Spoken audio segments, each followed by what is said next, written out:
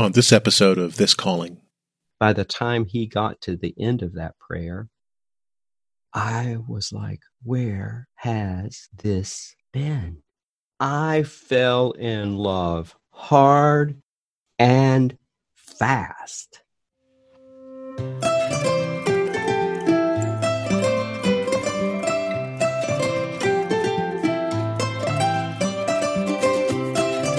Welcome to This Calling, Conversations about Vocation. I'm Chris Arnold, a Christian who used to be an atheist, a software engineer who became a priest. These are the calling stories of others, where they are, how they got there, and what they've learned along the way. In this Holy Week special episode, I talk to Gary Manning. Gary is a priest in the Episcopal Church, serving a parish in the suburbs of Milwaukee, Wisconsin. We talk about his early years as a Pentecostal, a time of personal struggle, and Christmas Eve at an Episcopal church which felt like coming home. Here's our conversation.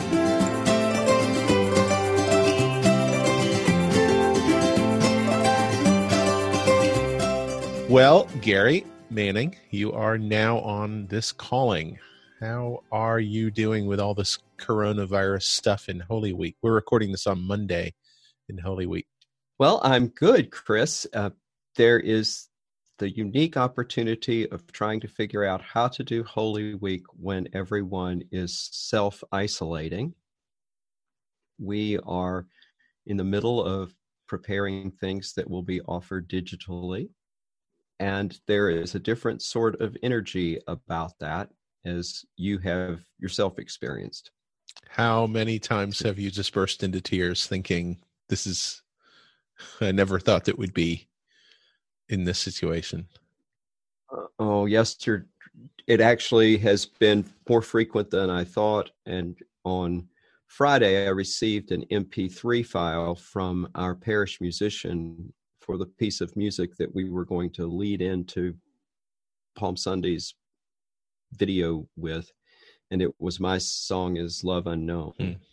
And I simply sat there and listened to it 2 or 3 times and had a good cry. Well, let's get into your vocation, your calling story. Maybe at the very least it'll distract us from viruses for an hour. That sounds good. So where are you now? You're a parish priest in the Episcopal Church? Yes, I'm the rector of Trinity Episcopal Church in Wauwatosa, Wisconsin. Wauwatosa is an inner ring suburb of Milwaukee. I've been here for 15 years. This is what people in this part of the country would call a larger parish. What we would call in the South or back east, we would probably call it a medium-sized parish, about 400 parishioners.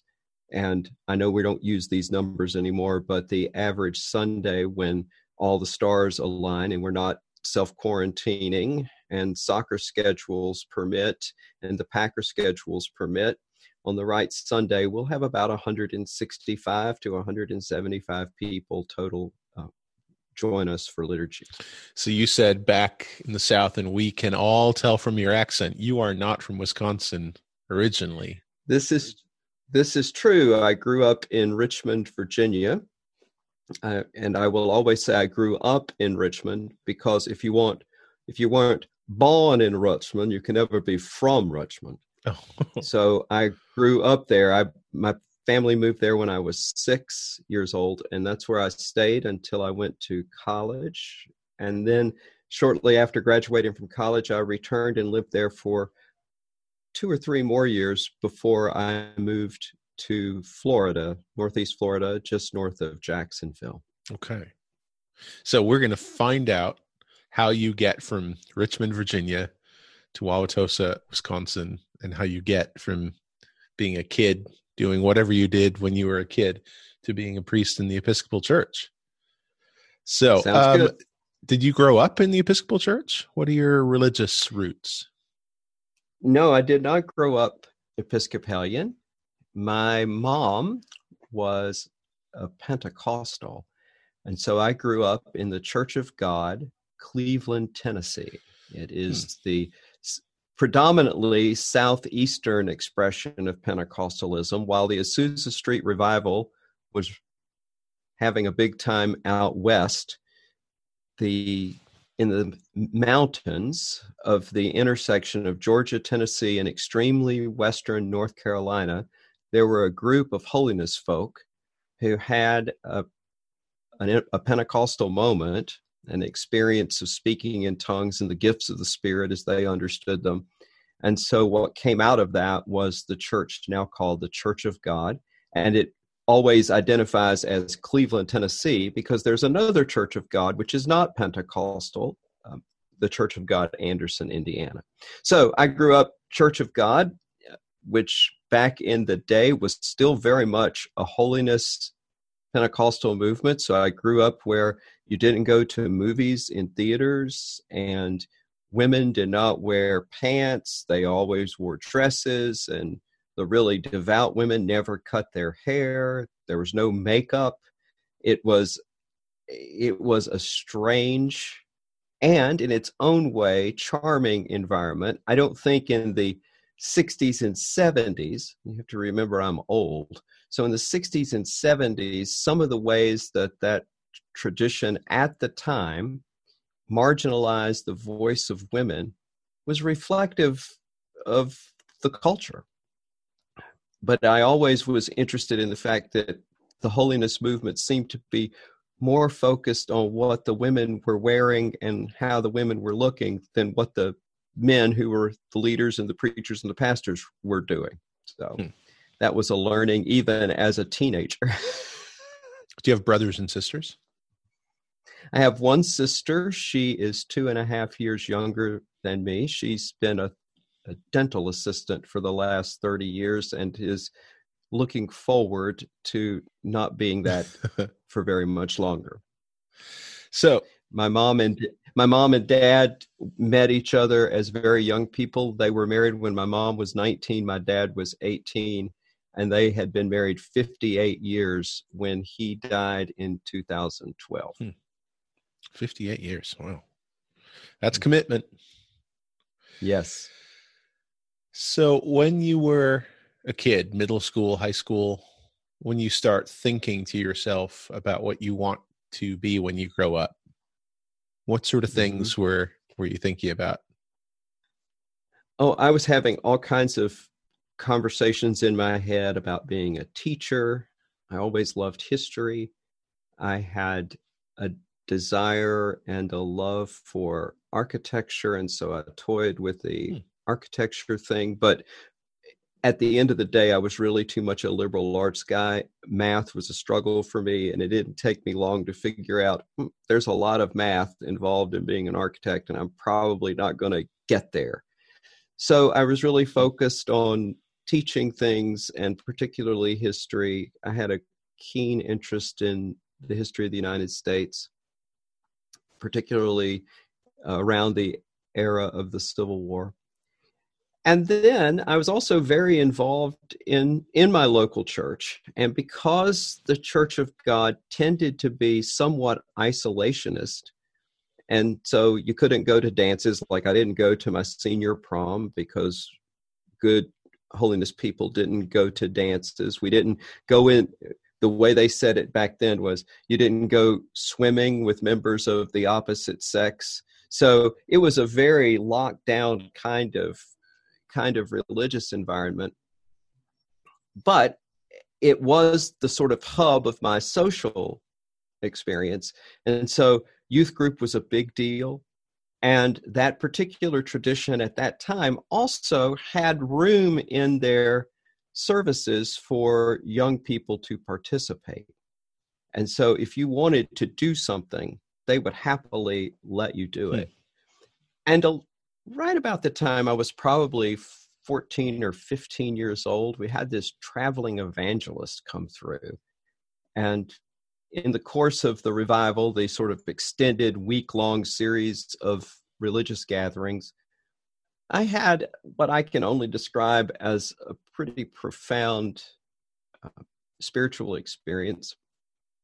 And when I went to talk to my pastor about it after the revival had concluded, I said to him, because again, given the format and given the parameters of the things that I knew and I had experienced to that point, I said, I might be being called to preach. And in true Pentecostal fashion, he said, well, glory to God, brother. Do you want to preach on Wednesday night?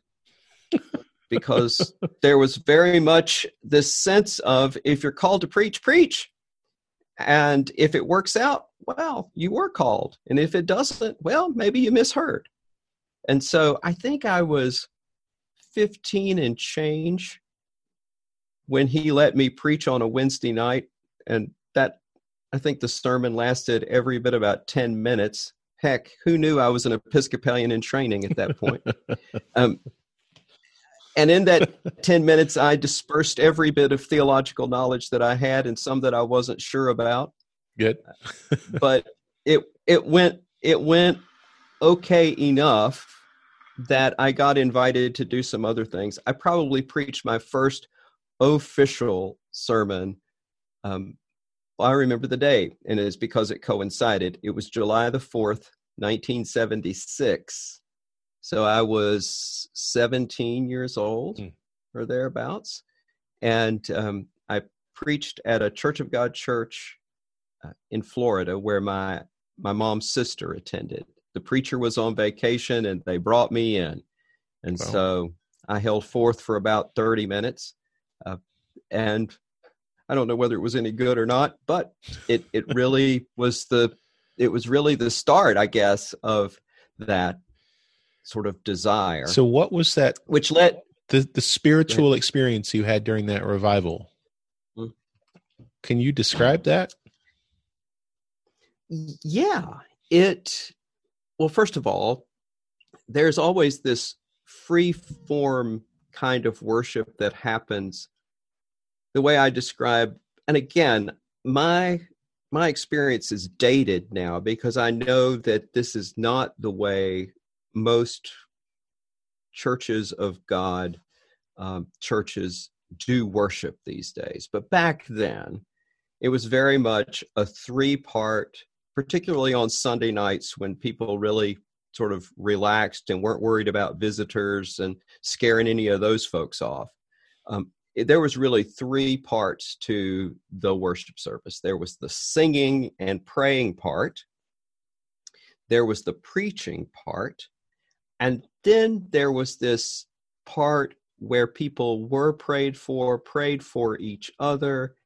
And that could go anywhere between 20 minutes to an hour.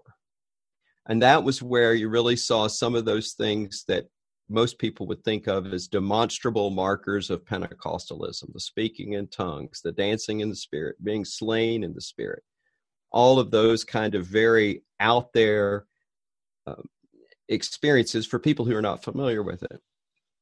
And so on this particular evening, the evangelist led us through prayer time. And at one point, he did what we called in the church calling people out. And that was, he was sort of in this space where he's really intuitively picking people to pray for individually. And so he pointed the finger at me, and I did what everybody always did when an evangelist pointed a finger at you. You just went, me? You kind of whispered that, me? And he nodded. And so I got up and he laid his hands on me. And the next sort of moment that I really became aware of what was going on around me, I had been one of those people slain in the Spirit. And for, I'm guessing, 10, 15 minutes, I was just in this place. It wasn't exactly an out-of-body experience, but I was in this place of intense beyond words, so I didn't speak in tongues or any of that.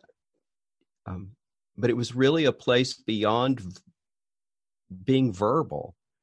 And all I can tell you is that I just felt this profound sense of peace, this amazing wave of being loved for who I was and not because I needed to be something else. I just felt at home.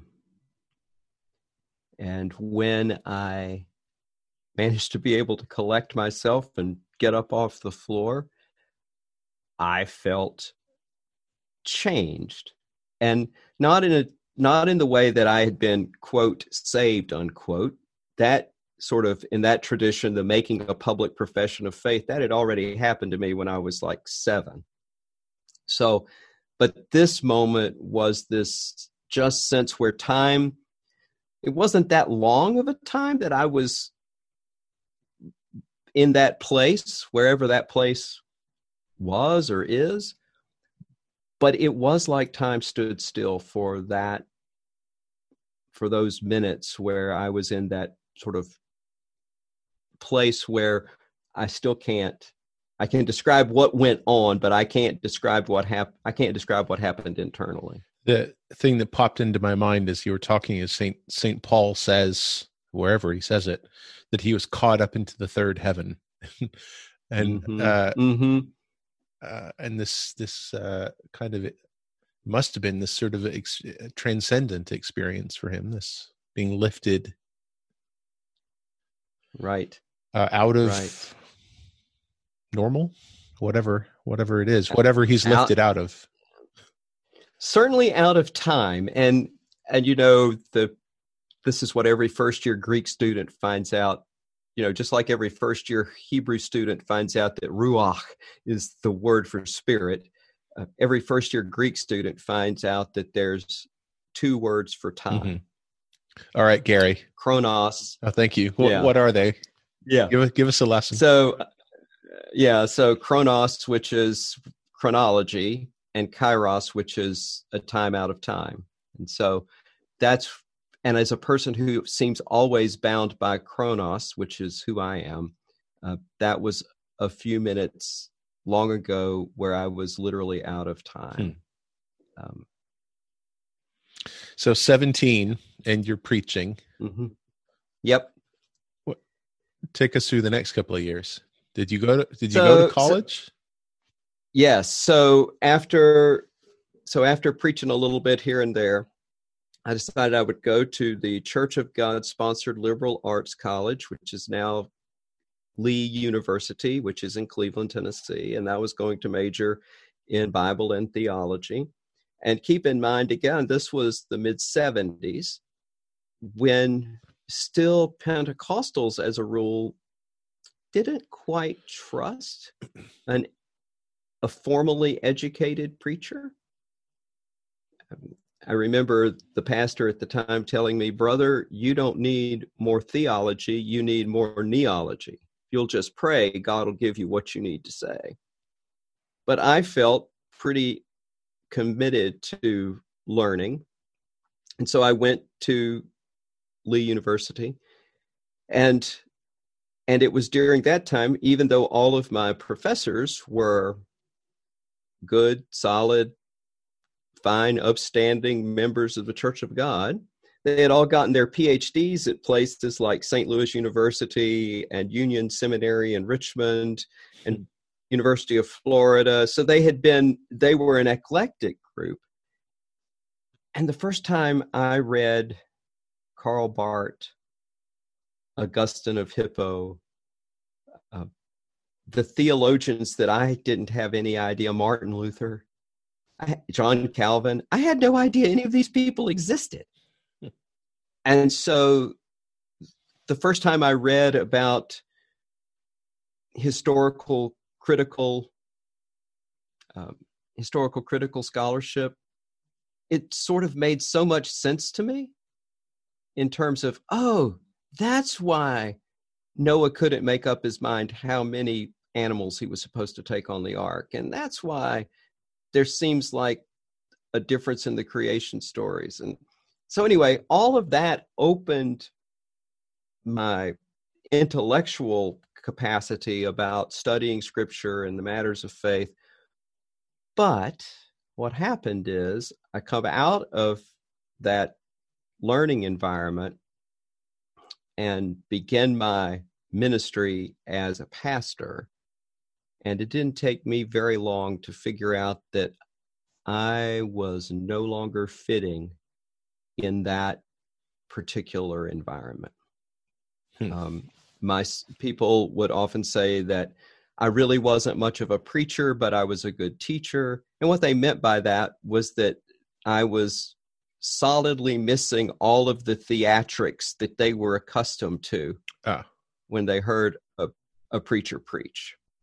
And so I'll briefly just mention that what happens during this time, while I was in college, I got married, and early on in my pastorate, the marriage began to fray. And after we had been married about 4.5 years, and in an attempt to try and really salvage the relationship, I resigned the pastorate. And that's when my wife at the time and I moved to Florida.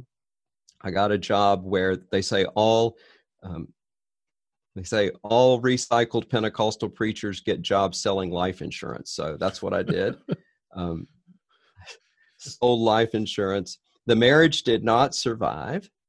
And when I notified the head office of the Church of God that my marriage had ended, they basically sent me a note that it was really official and whatnot. They assured me that they were praying for my soul, and they invited me to have a nice life, and thus ended my career as a clergy person in the Church of God. They, at the time, had no room for people who couldn't kind of keep up the particular appearance of what a preacher needed to be. Again, they have since moderated that particular stance. So I don't want to represent the Church of God as something that it is now. I simply lived through a part of the church's chapter where it had some different views. So I sold insurance for 8.5 years, and during that time met my current wife, Tabitha. We got married. We just celebrated our 31st wedding anniversary. So that was your mid-20s when? Yes. That's by the mid-20s, I'd been a pastor, had resigned the pastorate, and had been shown the exit strategy from ministry in that particular church. I imagine that was disillusioning. I mean, you felt as though you'd been called by God to this. And then right, a couple of years later, maybe not. It really was a time of trying to figure out where God was. I knew enough from my theological studies to know that belief in God does not inoculate us against the difficulties of life. I did not anticipate that within a pretty short order, I would deal with a divorce, deal with an extended period of clinical depression, be homeless, basically living on my sister's sofa for 3 years, have real difficulty continuing to hold any kind of job because of really my depression stuff. So it really was my time in the wilderness. It felt like it never would end. But it did end. So what happened next? So the place that I always am grateful for, because after the Church of God left me, I left it. And so I sojourned amongst the Southern Baptists for a while, never became an official member. But early on in our marriage, Tabitha and I were a part of a smaller Southern Baptist congregation. And the pastor at the time really began to invite me to do things around church, which was really nice. It was a very healing kind of opportunity to teach a Sunday school class, to preach occasionally. I had to promise him that I wouldn't do any of that wild Pentecostal stuff. And I told him, no worries. I didn't do the wild Pentecostal stuff when I was one, so you're good. But along the way, my work life had sort of evened out, and I was working for an insurance agency in town, and one of my coworkers asked me, this was 1990, "What are you doing for Christmas Eve?" And I said, "I suspect I'm sitting around waiting on Christmas Day." And she goes, "Well, why don't you come to church with me?" And I said, "Where do you go?" And she said, "I go to St. Peter's Episcopal Church."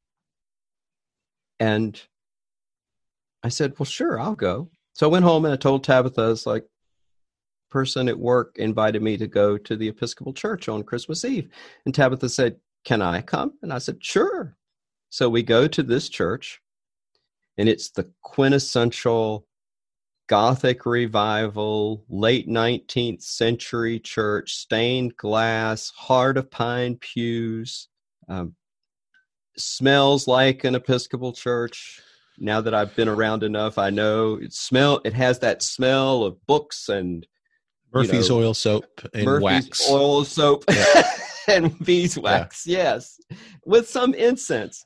And anyway, the procession happens. We sing, "O come all ye faithful." And when the priest turned around to the congregation, "Blessed be God, Father, Son, and Holy Spirit. Blessed be his kingdom, now and forever." And then he said the collect for purity. "Almighty God, to you all hearts are open, all desires known, and from you no secrets are hid." By the time he got to the end of that prayer, I was like, where has this been? I fell in love hard and fast. I could not believe it. It was just stunning. The liturgy, the music. Of course, it's Christmas Eve, and every Episcopal church kind of does it up on Christmas Eve. But I went back the next Sunday. Before New Year's, I had gotten myself, and this is before Amazon, so I'd gone to Jacksonville to look around in a bookstore and find a Book of Common Prayer.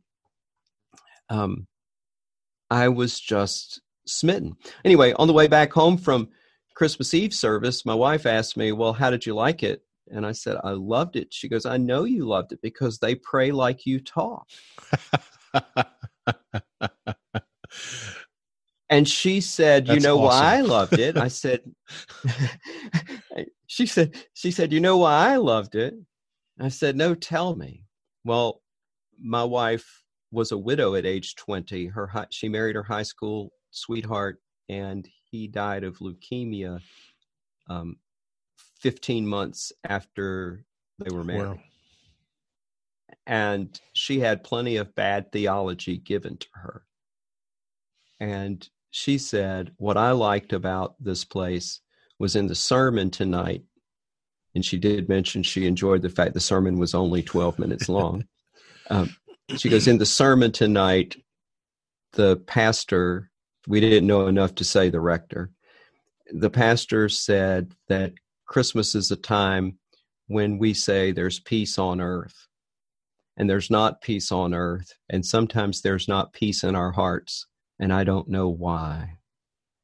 And Tabitha said, any church where the preacher can stand up and admit that he doesn't have all the answers is the place I want to be.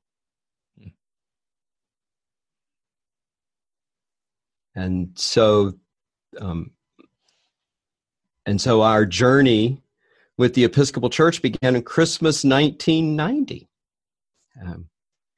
And I eventually wound up working for that church as a Christian formation director and parish administrator.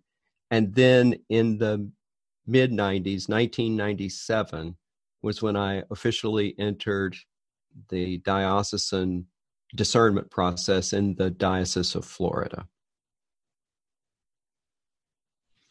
So how did you find that compared to your experience with the Church of God? It's a very different. Oh yeah.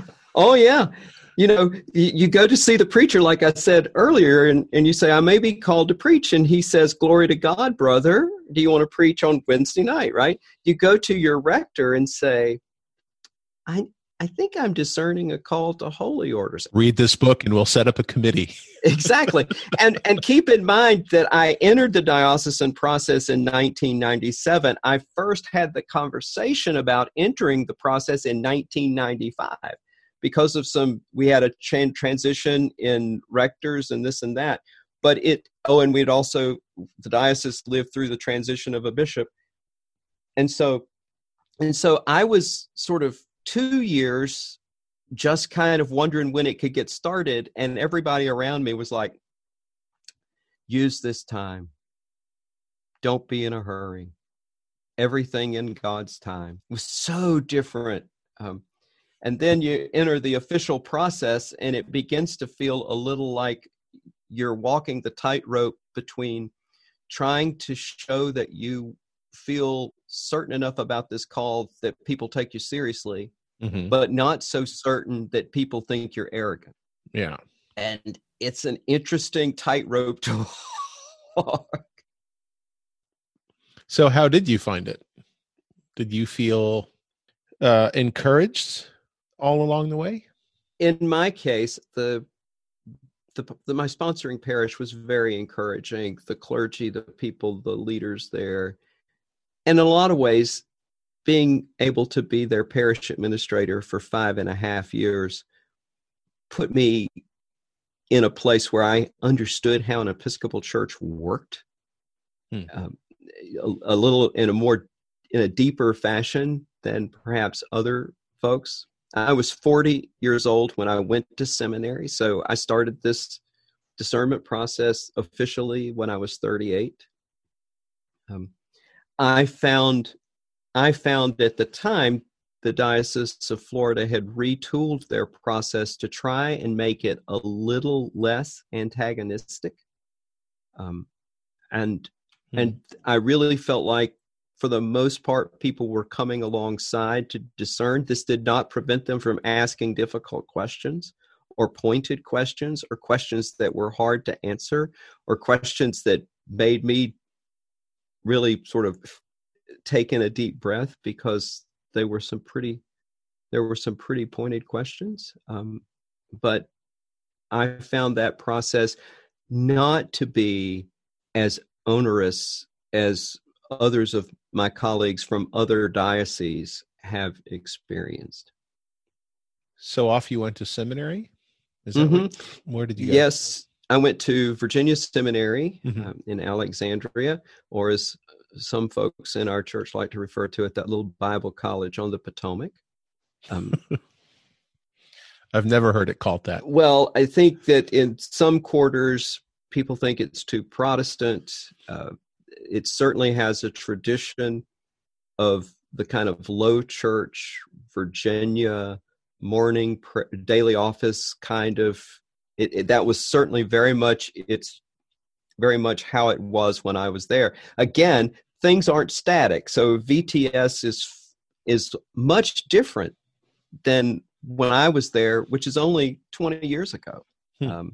I graduated in 2002, so I got there in 1999. It's a much different place now. But then we had chapel once a day. It was morning prayer 3 days a week, unless there was a red letter day or some holy day.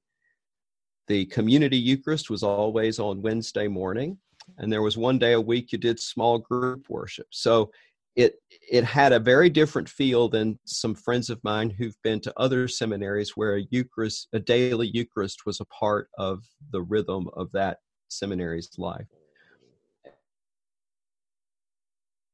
At the time class, there were 44 people in my class, and it was about half female, half male. I think there were maybe it was like 53-47 men to women. Half of the group was under the age of 30. Almost half of the group was single. So it was a much more, in terms of demographics, a much more diverse class than what a lot of people had experienced up to that time. What was the hardest thing for you sliding into the Episcopal Church? Just coming from a Pentecostal and Southern Baptist background. I'm sure down in the Diocese of Florida, the Episcopal Church was probably not as progressive as it is in some parts of the country, but the Episcopal Church as a whole, even back then, was pretty progressive by American Christian standards. Mm-hmm. Did that feel like a breath of fresh air for you, or did you have to sort through some kind of theological assumptions, recalibrate your mental needle? Yes. So I think the biggest thing that I had to recalibrate, and this will get you some email, is the immediacy of the Spirit was something that I really missed when I came into the Episcopal Church. And I've never been quite sure about the fact that as Episcopalians, we can ascribe the movement of the Spirit to things in such a way as to make us feel good about our decisions. Well, we made this decision and it was a moment, so it must have been a move of the Spirit. I've always struggled with that a little bit because I feel like our pneumatology sometimes is a little thin. Now, that does not mean that the Church of God had a fully developed, enriched pneumatology, but it certainly believed that the Spirit was alive and active and moving within the congregation and within each individual, and that we were a Spirit-guided people. Sometimes I think we lead with our sort of left-brained intellect, and then we invite the Spirit to tag along with us.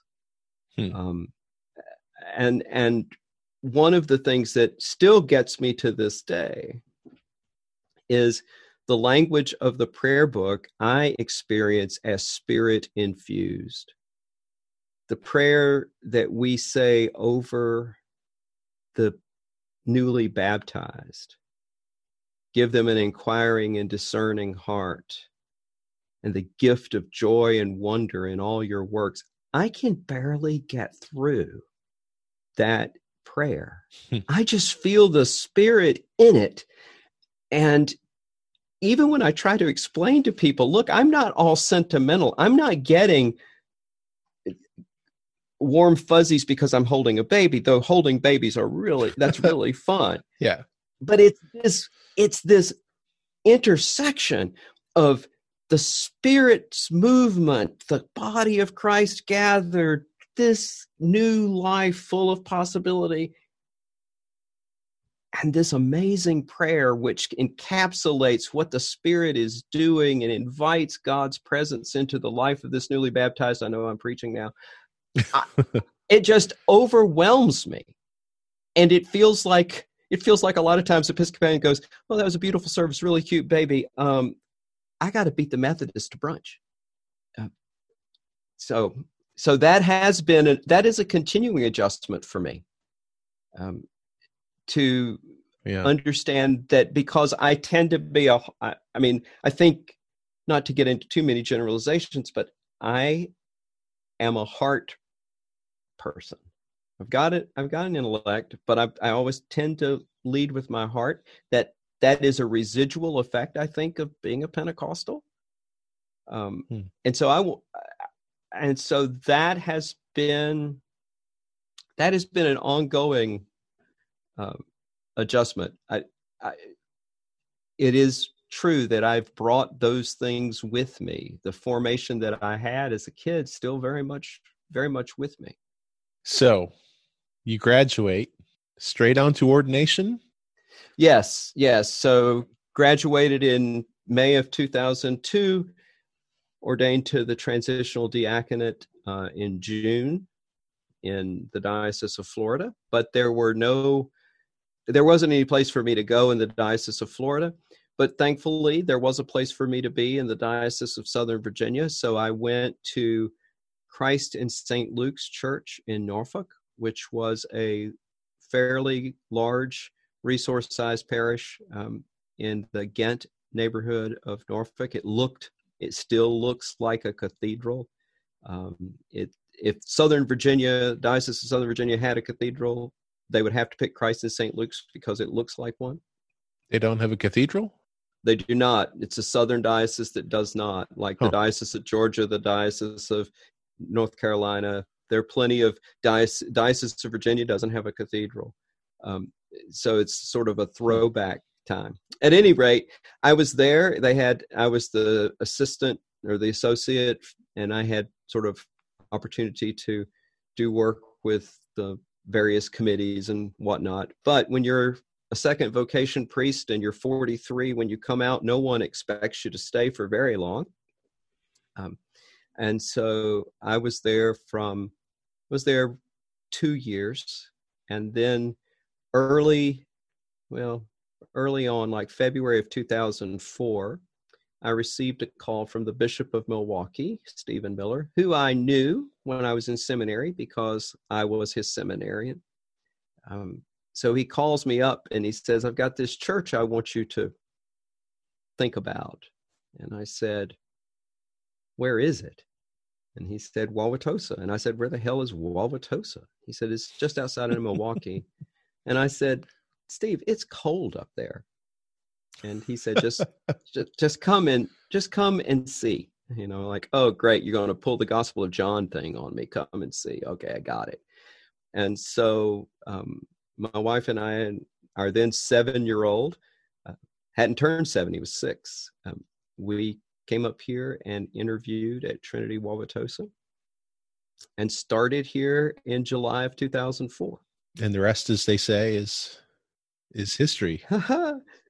Well, there's a lot that you could say. I will tell you that it never once occurred to me that I would be what they would call a long-term rector.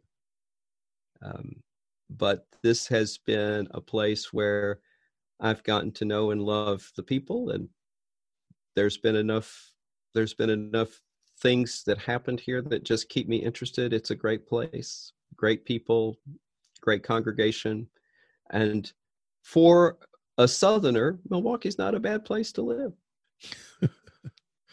So what anchors your priesthood? What keeps you grounded? I think that the things that still keep me are the daily office, morning and evening prayer. Now, I'm not always I'm not always right on time every day, but yeah, sure. Yeah. Monday, morning, evening, Compline, it's that sort of prayer book round of being engaged with Scripture, doing the prayers of the church. Like my wife said, the prayer book resonates with me. Mm-hmm. The other thing, as the rector, as a parish priest, the thing that anchors me is being with people in their good times and in their bad times, doing the work of the church that sometimes is dreadfully slow and fraught and mundane, but I'm actually one of those clergy that enjoys vestry meetings. Probably has something to do with the vestries that I've had here at Trinity through the years. The liturgical year anchors me, which I think is one of the reasons this particular time has been so unsettling, because Holy Week is so important to me and to my priesthood in terms of making that journey every year. And so it's the liturgical year, it's the sort of day in and day outness of parish life, and getting to do baptisms and weddings and funerals and visit people in the hospital, and the daily office. I've got a friend who once said, pray the prayers of the church, and what the Spirit does with the prayers is none of your damn business. And that has been pretty good advice to me through the years. It's good stuff. So what's the which one shall we start with? What's the best part of your vocation? You can interpret that however you want to. The most fun for me is still baptisms. I love baptisms. The moments of sometimes deepest connection are what most people think are sad, and they often are, but funerals are those moments of really deep connection. And celebrating the Eucharist, I think every priest is drawn to that in some way or another. And in this time right now, where our communities are not gathering for public worship, I find that I'm missing the Eucharistic community gathered around the holy table, sharing in the holy meal. That feels like a real loss right now, because that's a sort of weekly part of my rhythm of life. So those are the things that are fun parts. I had my parish priest, my sponsoring priest, in fact, once said that celebrating the Eucharist every week was the chocolate chip cookie you got to eat as a parish priest for having eaten a week's worth of broccoli in between. Because sometimes parish ministry is tough, right? Yeah. There's the little slings and arrows, there are the frustrations, there's always too much to do and not enough time, there's always more ideas than there is money. It's all of the stuff that we navigate day in and day out, but it's when the community gathers for the weekly celebrations, the high holy days, or those sort of nodal moments in people's lives, that's when it all comes together for me. Yeah, I once had a conversation with a friend of mine, and we were talking about, clergy pay and getting paid to be priests. And I said, in my mind, I celebrate the Eucharist for free. That's a blessing and an honor, and I would do that, and I have done that. Even when I'm kind of not attached to a worshiping community, if I have the opportunity and someone says, I need a celebrant, I need somebody to preside, I'll jump at it at a moment's notice. But what I get paid for is basically the small business nonprofit management, which Absolutely. I feel constantly under-equipped for. And frankly, it's the bit that takes up the bulk of the time and the mental energy, trying to figure out how to serve the needs of that that kind of institutional side of things. I know it's very popular these days to kind of poo-poo the institution. Like, we're supposed to be thinking not of institutional survival, but of, the ministry and mission of the church beyond the walls and things like that. Well, maybe so, but for the time being, at least, the institution does serve a very important purpose in providing an organizational container of resources and policies and practices for holding a community together. Yep. I'm not aware of very many times in human history where you get more than 10 people together.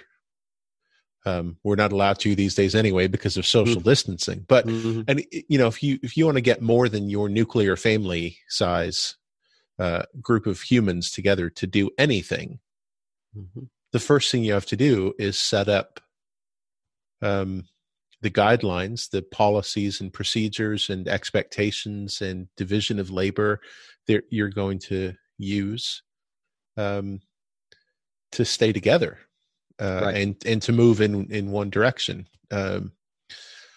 So I'm not as critical of the institutional maintenance side of the priesthood as some people are. I mean, I don't feel as though I do as good a job at it as I would like to, but I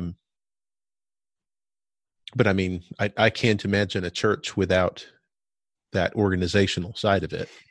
Well, and it's part of the part of the ministry of parish priests. Right, and just to add to that, and this notion, and we're hearing a lot of it these days, particularly in the last few weeks, that the church is not a building. Well, we all know that. We all know that the church is the living, breathing body of Christ. We know that. And what I've said through the years is Episcopalians, now I can't speak for everybody else, but we are temple people. We're not tabernacle people. We have trouble over time setting up and taking down and doing portable church. And doing portable church is always in service of eventually having a place of your own. We're temple people. We've even got a hymn that has it in the verses. I think it's Christ has made our sure foundation, and I guess it's the third verse, to this temple where we call thee. We say that. So holy places and the maintenance that comes with them is holy work. And it's listen, dealing with boilers is not my favorite thing to do. Oh, the boilers. I'm grateful for the boilers. Yes, especially in a Wisconsin winter. We are grateful. Yep. So what advice would you have for someone who's just now leaving a Pentecostal background and is feeling drawn to preach, brother or sister? Or sister. But is also being drawn to whatever it is that drew you towards the Episcopal Church, towards that essence of a relationship with God that is found in that collect. Yeah. So what I would say, and what I've said to people, is if you're like a Pentecostal and you're feeling drawn, the place to begin is to simply experience the Spirit in that. The Spirit leads. The Spirit is the wind that blows wherever it will. And as contraindicated as it mostly seems to people that a Pentecostal could wind up, how does someone go from running the backs of pews to making the sign of the cross? That's the work of the Spirit. At the end of the day, it's a little bit mysterious to me. But I would say to someone, follow the Spirit, but also recognize that the way we understand the work of the Spirit in the Episcopal Church is that we often understand that Spirit is working not simply within a person, but through structures and procedures. And that will be a difficult discipline to inculcate within oneself, but it is necessary.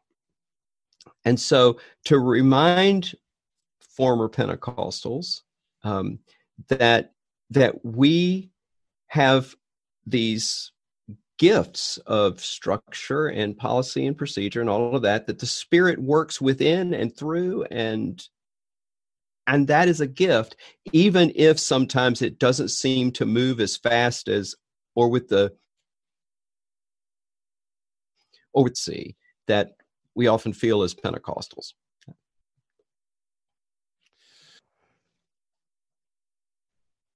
Thank you.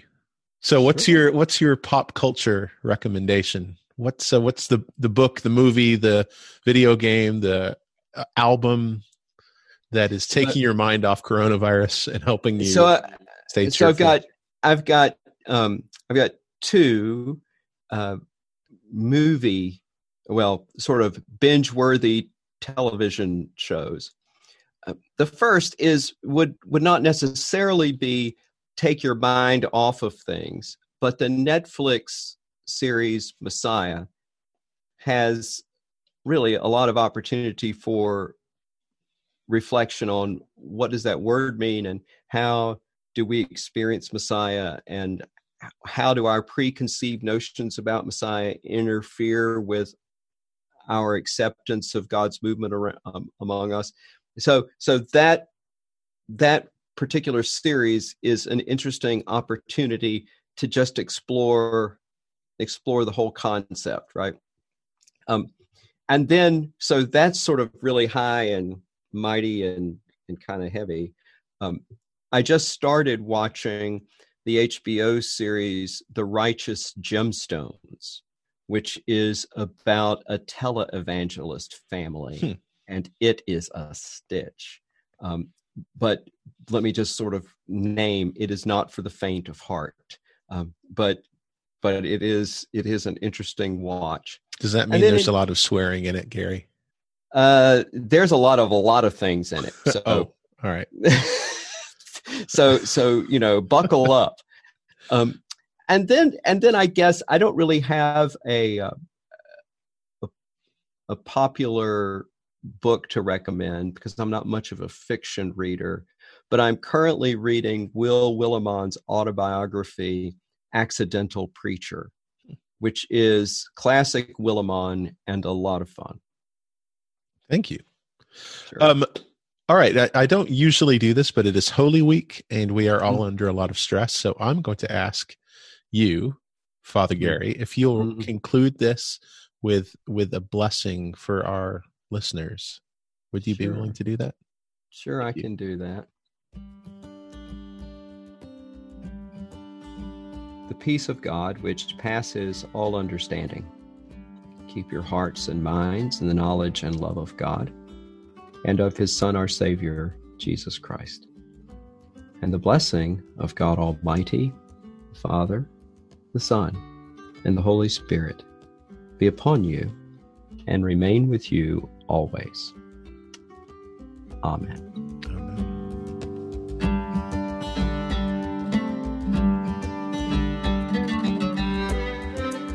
Well, thanks again for listening to my conversation with Gary Manning. You can reach me, Chris Arnold, on Twitter. I'm at AppleTreePods. And on Facebook, there's a page for Apple Tree Podcasts. Feel free to like and subscribe and review and share this with anyone who might be interested.